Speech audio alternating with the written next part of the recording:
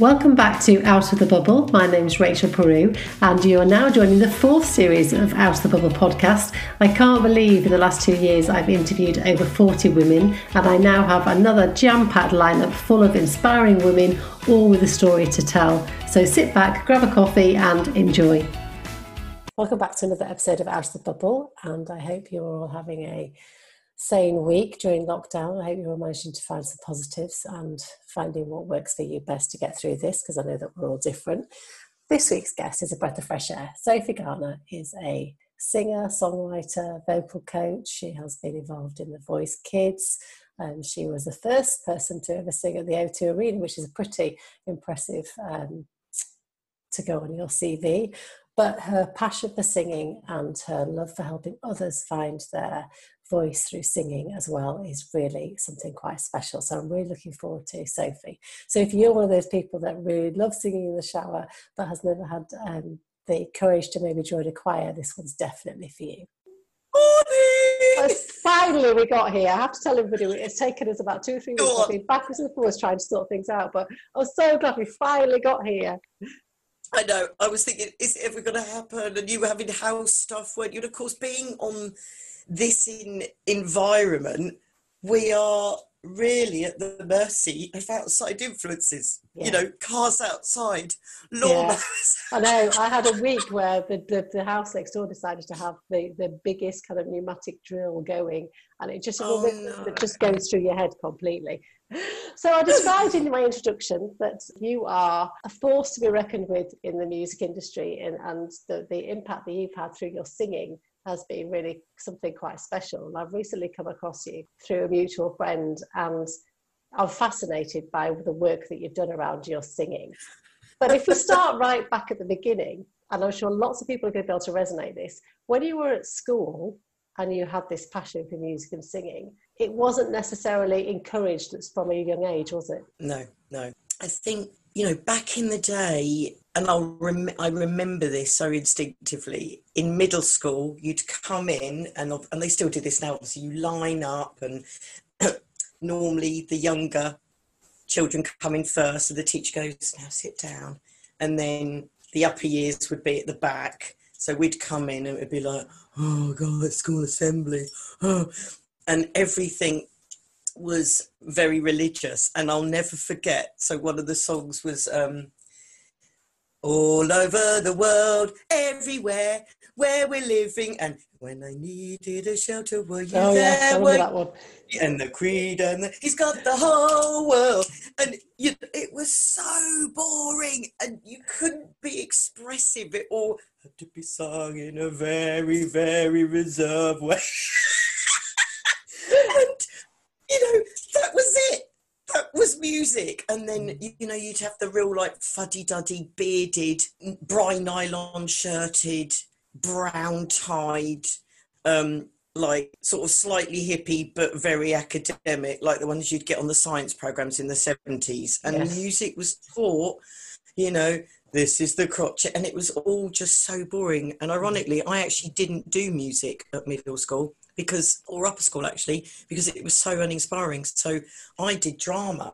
Right. So drama was where and I needed it, I think, because that allowed me to express myself physically and vocally. Yeah.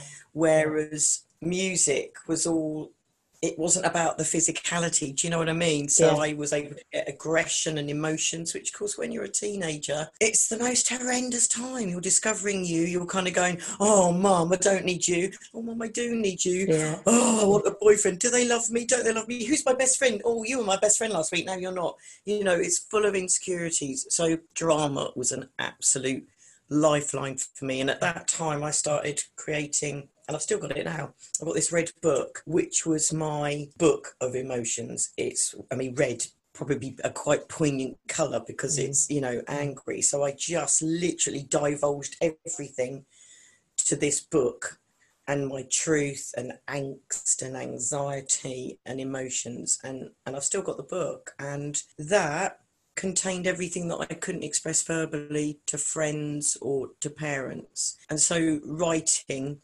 songwriting, poetry writing was a really powerful thing. and still is. You know, now I've come full circle as a professional singer and songwriter, I'm still able to execute those emotions. And, you know, let's be honest, a good songwriter, that's what they do. They tell a story that the listener has to try and unravel, hopefully beyond, I love you and you love me.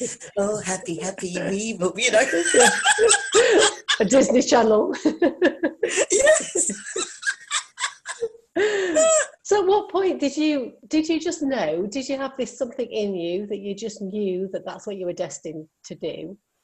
Totally, like innately. I'll never forget. So my first dramatic role was at the age of, I think I was either 5 or 6, and I played Snow White. But it was Snow White and the 25 Dwarfs, because the teacher had to make sure every child in the class. So, you know, we ended up with every emotion. I mean, literally, talk about milking it. Yeah. And I got the role, and I ended up, obviously times must have been hard because they didn't give me a proper dress like she wore. So I had to wear the bridesmaid dress from my auntie's wedding that still fit me from a year before, which was blue. Light blue with white flowers. I mean, completely un-Snow White. Yeah. And there's this scene, and I look over the wishing well, and I can't remember how it went, but that was my big song, and it was like, I just loved it. It was just so special. And then I ended up getting the lead roles in King Edward's School in Bury St Edmunds. I'd get the lead role for everything, and it was the only thing I was good at. I was rubbish at everything else. Knew I was probably one step away from being put in what would now be the, you know, 1-to-1 tuition, being a statemented kid. I was just on the verge, and I think it was my creativity that saved me and kept me in the regular class. But I was flying by the seat of my pants. I used to copy my friends', you know, stuff next door. I'd be like, what are the answers? You know, and the teachers all knew that. They all knew that I was messed up and struggling. So I just literally filled everything into acting and singing. And thank goodness for that, and for an understanding drama teacher that allowed me to just release that. So I knew I was going to be a singer and actress. I love that. I knew it. I love that, because I did drama A level, and I absolutely loved it, and that's where I lacked confidence. I was very shy, but the drama class was my space to almost pretend I was somebody different, or perhaps actually not somebody different, probably the person that I really was inside. Yeah. But then life got in the way, and I didn't pursue it. So I love the fact that you knew, and you were dead set on what you wanted to do, and you didn't let anything else get in the way and stop you. And look what you've gone on to achieve. Yeah, and I did actually go back to school. I went back to Kegs, as it's fondly known, not King Edward VI, Kegs. I went back there 15 years ago, and I went up to the reception, and I said, and it was really different because, of course, back in the day, you just walk into a school. Now there was all buzzers, and, you know, it was like, wow, Kegs is all secure and proper. So they let me in, and the receptionist said, can I help you? I said, yeah. I said, I was in the class of 89 here, and I said, and I wondered if any of the following teachers are still here. So I listed off all my teachers, because I haven't forgotten their names. I said, oh, Mrs. Tyler. She went, well, she's now the head. And she was like my head of year. She's now the head. Mr. Sutton, my French teacher, he's here, and I've now forgotten the other one's name, because obviously perimenopause. Yeah, see? Tell me about it. I know. I remember his name. I can see him. I just said that. I remember all their names, so I've forgotten his name. But anyway, she said he's here and he's retiring today. Oh. I know, and she went, she went, do you want to see them? I went, I would love to. She went, I'm now going to buzz them, and she said, who shall I say is here? I went, don't. I said, just say the punk of 1989 is here. So she put me on speaker so I could hear, and Mrs. Tyler went, Sophie Garner, and she came down, and we both just cried. Isn't that lovely? It was so emotional, and it was all filmed, and we just hugged, making me emotional now. And I said to her, I went, I'm so sorry for being a nightmare, Mrs. Tyler. She went, call me Jane. I went, I can't, you're my teacher. She went, Sophie, we all knew what was going on, and we just tried to do the best. I said, but I was a nightmare. I caused so much trouble. She went, it's okay. And that was real healing for me. And she took me around the school. And the most emotional thing was I went and sat in my seat in my classroom and I just bawled my eyes out because it was all real again. Yeah. You know, just incredible. So that put a lot of ghost to rest. And do you think that's why you now have such an affinity with teaching younger people in schools about singing and about the absolutely, yeah, completely, because I'm an empath in the truest sense that and much to my detriment really, I feel it. I can walk into a room and I can feel it, and I have to really kind of do some visualization and put myself in a bubble to protect, because I can literally feel what a child's feeling, and I didn't understand it for a long time. But I see in children what I had, and I know I can help fix. And so, and this sounds like a paradox, I suppose, but in healing them, it helps heal my inner child. You know, it's a beautiful exchange to watch a child that is in a school where they're literally cast aside. There's no hope for them. Everyone's given up on them, but nobody's thought to find out what they might be able to not necessarily be good at, but what they will enjoy, that they can express through like a conduit, and often it is music. And for me, I don't care if someone's good or bad at singing, it's the participation in it. And you know, gone are the days now, thankfully, where the choir leader says you can't sing, which is such a loaded damaging sentence. I teach so many adults, Rachel, that have been told that, and they're standing in my room 30 years later still feeling that. So powerful, because I suppose vocally, regardless of whether you want to sing for a living or not, this is how we vocalize our emotions and who we are. So when you sing, to some extent, it's like you're undressing and going, this is just me, I'm going to now give you me. So it's the equivalent of someone saying your tits are really gross. You know, someone saying you can't sing, it's so damaging. Yeah, and you're right, and I do remember that. I remember kids at school. Did you have a choir leader like that? Yeah, I did. I mean, I always loved singing. In fact, I did start singing. I had singing lessons last year because I'd not sung for. Did you? But I did start again because I loved it, because it does make you feel good, and I just wanted to know whether I could still do it, because you just don't know. But I do remember kids at school being picked out and saying, well, no, you can't be in the choir. And I think, well, now looking back, that's such a bad thing to say to somebody. It's like you say, it's... So have you carried on with the singing lessons? No, I haven't. I did laps. So I learned a couple of songs and then I did laps, just because my idea was that I've got it in my head that I want to sing in public at some point in the next few years. Fabulous. It's kind of a challenge in my head. I learned the Marty Webb, Take That Look Off Your Face. Okay. So I really like that one. My memory's gone now. Dusty Springfield one, but I can't remember the name of the song. My short-term memory's terrible. It's horrendous, isn't it? Yeah. So I can see the benefits of, and we all talk about how everybody loves singing in the shower, no matter what our abilities are. It makes you feel better. Absolutely. It makes you feel good, doesn't it? Yeah, completely. Endorphins, serotonin. At what point in your career, because obviously you've done some pretty amazing things, which we'll get to. At what point did you have that moment where you thought, yeah, this is I've made it. This is what I really wanted to achieve?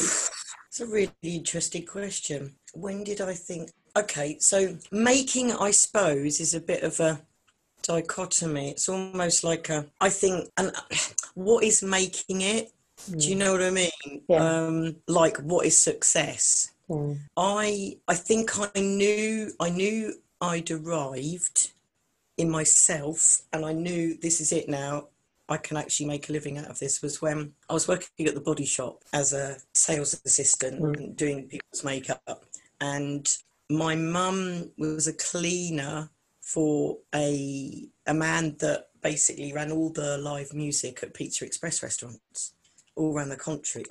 And she said, oh, my daughter sings. And he was like, yeah, heard that before. He gave him a tape, and he was, in her words, blown away, couldn't believe that this voice was coming out of someone that was 19. Mm. So he asked me round, and we did a little play around, experiment with music, and that was it. He said, I would like to kind of take you under my wing and manage you, get you out of that shop, get you singing. And the next 6 months were just like this whirlwind. I was going to work at the Body Shop 5 days a week, getting home, and then 4 nights a week going straight out to do a 3-hour gig. Wow. I learned 200 songs in 3 months. God. And I was literally, it was just work, home, gig, work, home, gig. And it was hilarious because what I used to do, I was so shattered in the day. I was really close friends with my manager in the shop. So she'd go, right, Sophie, go upstairs and stock take, and I'd have a little kit. Brilliant.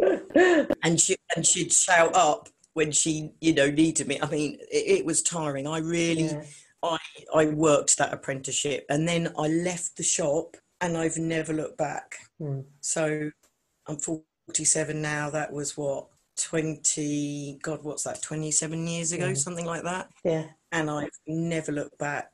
So that was just incredible. And then I was doing jazz gigs. I had sellout nights at Dean Street Pizza Express. I've toured the world. I've had management in the Middle East. I've sung for the French president. I've done it all, from the sticky floor pubs to singing in front of, the richest people in Abu Dhabi and Dubai. It's just, and it's a humbler because you do something like that, and then you come back to the sticky floor and you go and you get that leveler of where you sit within all of that, and being in a studio and writing songs and singing on the main stage at the O2 Arena. So how did that come about? Because weren't you the first person to sing on the O2? I was. So which cool. is really, it's got me a lot of work, as you can imagine, because it's like a CV. Yeah. It was a massive gig for Lloyd's TSB, and it was a big corporate gig. They'd hired the entire arena, and it was due to open, I think, 12 days later to public gigs. So that was John Bon Jovi. So they had, I think, 4,000 members of staff. So the head of Lloyd's TSB was there. There were people from the States in banking and business. And there was me, the Sugar Babes, and McFly. So I went on first. And I didn't realise at the time, I obviously hadn't been reading the news, but the sound engineer went, you do know that you're the first artist that's going to be gracing this stage. It was like, wow. And there was still plastic on some of the seats. Some of the backstage toilets in the dressing rooms didn't work. And apparently in one of the dressing rooms that me and my keyboard player in, Elton John, was going to be using it at some point that year. It was great. But it was just a gig. Do you know what I mean? Yeah. Do you say it's just a gig, but so do you not suffer with nerves about situations like that? Yeah. Oh God, yeah. It's really interesting. That was because it was a corporate gig and not a gig doing my own stuff, I see it in a different mindset. For instance, I used to suffer horrendously with acid reflux, so much so that it resulted in having a vocal op in 2011 and nearly waving goodbye to my career, with a huge amount of loss, which we could talk about in a minute if you want to. Yeah. It's incredible what that process was. And I had to learn to sing again, which was horrendous. But when I used to go on stage, I used to throw up. And sometimes it would be just before going on stage, sometimes on stage, and I'd have to turn around and and I'd be facing the drummer and he'd be going, I mean, horrendous. God. So hydrochloric acid coming up into my throat and then having to carry on. God. So that's nerves, and that would be when I would be performing my own stuff. So I was, headlining at events. Yeah. That's when I would get nervous. But not because not nerves of am I capable of doing this or am I good enough? Just, I suppose, the excitement and the tension of going out there and wanting to give a great performance. I suppose it's the pressure you put on yourself, isn't it? To show up the best you can be. Yeah, actors are the same, aren't they? Yeah. And you almost get off. There's a sort of, it's a two-way thing, isn't it? Because you want to be on stage, but you're scared, but you also love that fear, and it's turning that fear into excitement. Yeah, exactly. Yeah, and we could all learn with that, because I think fear stops so many people from doing things. But if they could try and shift their mindset into thinking it's not fear, it's something to embrace and it's excitement, then we'd absolutely overcome a lot more. So let's look at the situation where you did nearly lose your voice then, because that must have been horrific, because that's your life. It was the worst point, I would say, next to having a marriage breakup. That was equal. So I started noticing problems with my voice in the recording studio. So at this time, I was recording my solo album. So the solo album is the big album. It's what an artist does when, you know, they want to release their own material to the world. And for me, Paul and I, my partner, we'd invested £50,000 of our own money into this project. So we had a massive plan. We'd been in the studio for 2 years. The producer was the producer for Charlie XCX when she first started out. And basically in the studio, it was, what's going on, Sophie, with your voice when you're singing high, something. And I noticed stuff was happening and I wasn't able to control it, which put the fear of life at me. You know, it'd be like, I don't know, David Beckham going, why is my left foot doing that when I go to kick the ball? Yeah. Horrendous. This instrument that I know inside out was suddenly not doing what I wanted it to do. So I went and had a strobe put down my throat, and I had really inflamed vocal cords, and basically there was fibrous tissue on my left vocal cord that needed to be removed. That was a whole horrendous back and forth. I ended up having, I think, 7 tubes, and they couldn't get a good look because I had a hypergag reflex, so they had to put me out, which they didn't want to do. Yeah. And then when I came round, the surgeon was over me and he went, Sophie, we are going to have to operate. I was still off my face on, coming round. So then we had to put that time aside. Now, unfortunately, because that was right in the middle of the album, everything was affected. We'd put aside, I think, something like 15 grand for PR. Yeah. And I'm sure you know this. PR is expensive. You know, you're looking at on average 1.5K a month. So we'd put that aside for a really good lead-in to the album with a leading PR agency that were looking after A-listers. And so I had the op. I then had to have 3 months recovery. And that was a really interesting process. So after the op, I had a week of total silence. And when I say total silence, I mean, you know, Buddhist retreat type silence. I couldn't say a single word because the vocal cord surface had to heal. So I'd got a whiteboard and was writing gin, bugger off, chocolate. It broke in the end because I got so frustrated. I just with them. So a PR company said, film it, because I didn't want to tell them, and they were like, Sophie, this is PR gold dust, you've got to film it. And I'm like, oh my goodness. So we did, and I got loads of followers from people going, oh my god, you know, I'm in the industry, and if anyone knew about my vocal problems, there'd be this stigma, you know, failed goods, damaged goods. So I had the week of silence, and then Paul actually filmed me talking for the first time, and I just cried. Then I had 3 months of rehab with a speech and language therapist, which meant literally going back to basics, nursery rhymes, days of the week.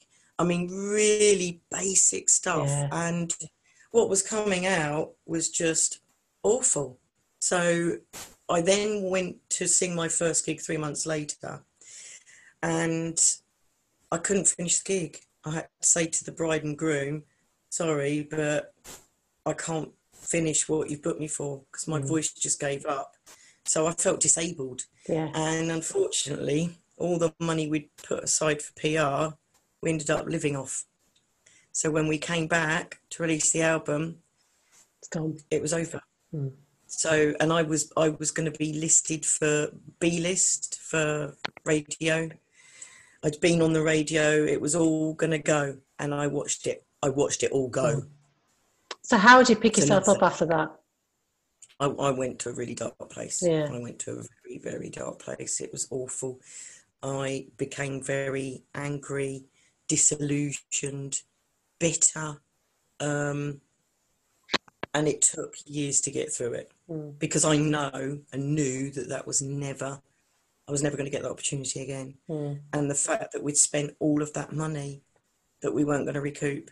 Yeah. And 2 years in the studio, it was like a grief. It was a bereavement. Yeah. And it almost came between me and my partner because, you know, all that money, and I was going through my own issues, you know, with mental health as a result of all that happening. So it was a difficult time to just live, really. Yeah. I lost my identity because my voice is me. You know, it's not like a guitarist that plays, my instrument is in me, and all of a sudden this instrument can't perform. I was sounding like a squeaky kid. So it took ages, but I'm now well and truly out the other side. But yeah, that was really difficult. But you could have easily just packed it all in at that point, though, couldn't you? You could have easily said, yeah, okay, I accept this, and I'm going to have to do something different. So what was the thing that really got your mind thinking, okay, I can't give up on this? My love of singing, the fact that is how I release, and that eventually my voice would get better because the surgeon said you will eventually be back to a new normal. Yeah. And I eventually picked up again, started gigging, but obviously, as I said, all that money that was put aside for the album, and you know, if you've got PR behind you, you could sell a chocolate teapot to a man. And we couldn't do it on our own, so we let that go. Then I started teaching. I got this offer for teaching in a primary school, and that opened up this whole other area, which then dovetailed with my singing career. And I've just embraced it, and I've been teaching for the last 15 years, you know, kids, people with dementia, people with brain injury, stroke, children that have self-harmed, you name it. Yeah. I've done it, and it's lovely. Yeah, and it's almost like it's not meant to be, because obviously you didn't want to go through that experience, but it almost brings you full circle to taking all those experiences you had as a child in that environment to do what you're doing now, which is almost like your calling. Absolutely, yeah, it feels like that. It feels like that. And, you know, and even in this lockdown, which has been horrendous, having to teach on Zoom, I've managed to write a book, and, you know, all my energy has gone into that. And I don't think I'd have been able to write that had we not been in lockdown. Yeah, I've talked to loads of people that have said they've had that moment where they've stopped to get out what they needed to get out, but they wouldn't have had the time to do otherwise. Absolutely. Yeah. And obviously, you know, we can't not talk about the fact that you're involved in The Voice, and again, working with children.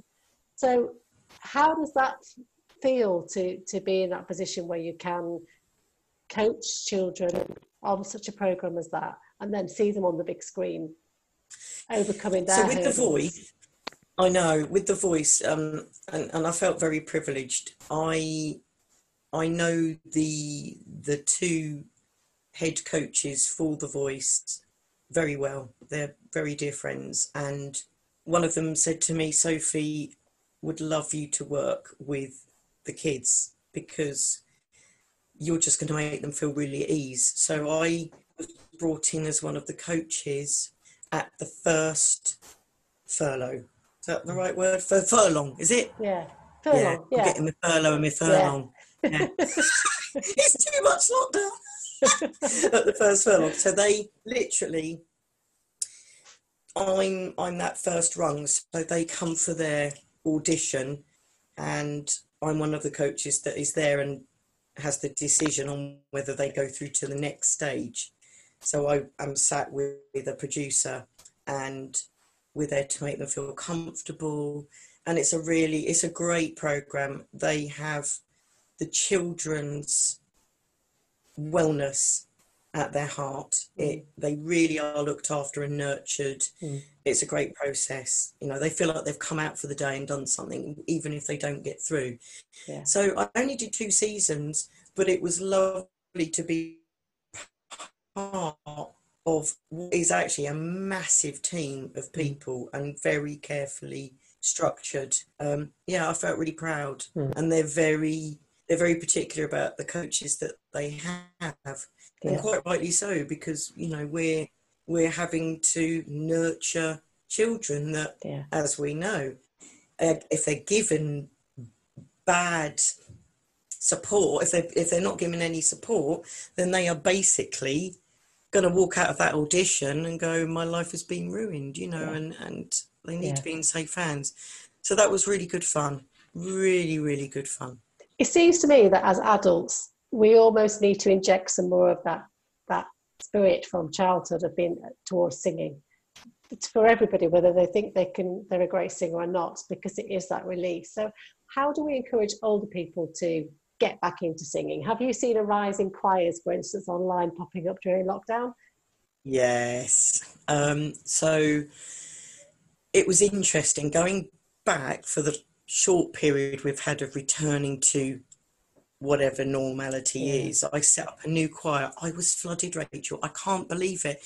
And what was really interesting is that the dominating factor of wanting to join a choir wasn't completely singing. It was, I need to get out and meet people. This lockdown has really affected me. I want to just be among people, and make new friends. So I think when we come out of this again, I think people, because there's so much separation and an inability, you know, we can't hug people, and hugging is how we communicate, and seeing a face without a mask, you know, we need to be able to read a whole face. So everything is being sabotaged in the way we communicate. So I think people need to be encouraged by saying, come and sing just to release. Come and sing just to let go. I think the language needs to change. And when we had the first lockdown, I lost a lot of my choir members that weren't happy to come online, and that was a very difficult period, and I took it personally, you know, that they weren't in it as part of the gang. And the people that stayed, we've all become so close. We've, you know, they've had people die, and we've all supported each other. So coming on Zoom has been a lifeline. Even though they've not been able to have harmonies, they've showed up for each other. They've got a commitment to each other and to me, which is lovely. So I think now, for me, it made me really reframe what I want as my tribe. So when I advertise now, I've changed my language, and it's about friendship, camaraderie. It's about singing and laughter. And they're all listed in equal measure. And as a result, lo and behold, all those people are coming. I've got a lady with chemo, and on session 2, I think it was, she went, I'm going to have to go now because I've got chemo at 8 a.m. It's like, wow. You know, and they've found another tumour, I think, and she's like, this group's really important to me. What an investment, you know, so special. So I think people, and a lot of people won't join a choir because they go, oh, I don't think I can sing well. That's why you're coming to join a choir, so I can teach you to sing well. I get that though. I think it's quite intimidating. I think, I class myself as being fairly confident, but even I would love to be part of some kind of community singing thing. But I always kind of think, oh, well, they've been doing it for years. They all know what they're doing. They've all, you know, kept up their singing. So it puts you off. So I think it is about changing the language, isn't it, around it? It is, and it's also about, I mean, I don't put up with any bitchiness or divas or clickiness. And I think a choir is a representation of you as a choir leader. It's your responsibility to set that energy up in the room. And because that's me, and that's what I would want, and I think that's what a choir needs to ask themselves. If I joined a choir, what would I want? How would I want to feel? So I've produced an atmosphere that I would want. So I have a couple of like my what I call my assistant friends. So they'll take the new person under their wing and, you know, look after them while I'm dealing with everything else. And they all go, oh wow, I feel so relaxed, everyone's so nice, because I wouldn't put up with anyone that would, you know, badmouth. They'd be out because it's back to that school mentality again of you can't sing. I suppose it's that fear of, oh no, they're going to put me right in the corner in the back row so nobody can hear me. Totally. Just as to mine. Yeah, exactly. So it's and a lot of healing goes on. You know, we've got some people that are living on their own, marginalised, disabled, not getting out. There's one woman that we've become really good friends. She's disabled. She comes down in her lift, stair lift. I pick her up, and I'm the only person she sees every week. That is it. Her family are up north. And she said it's a lifeline, you know, and now we're going back onto Zoom. That's going to be crucial for her mental health. So how can people find out about your choir? Well, I have, they're all over the place. So how many have you got in total? You do have quite a few, don't you?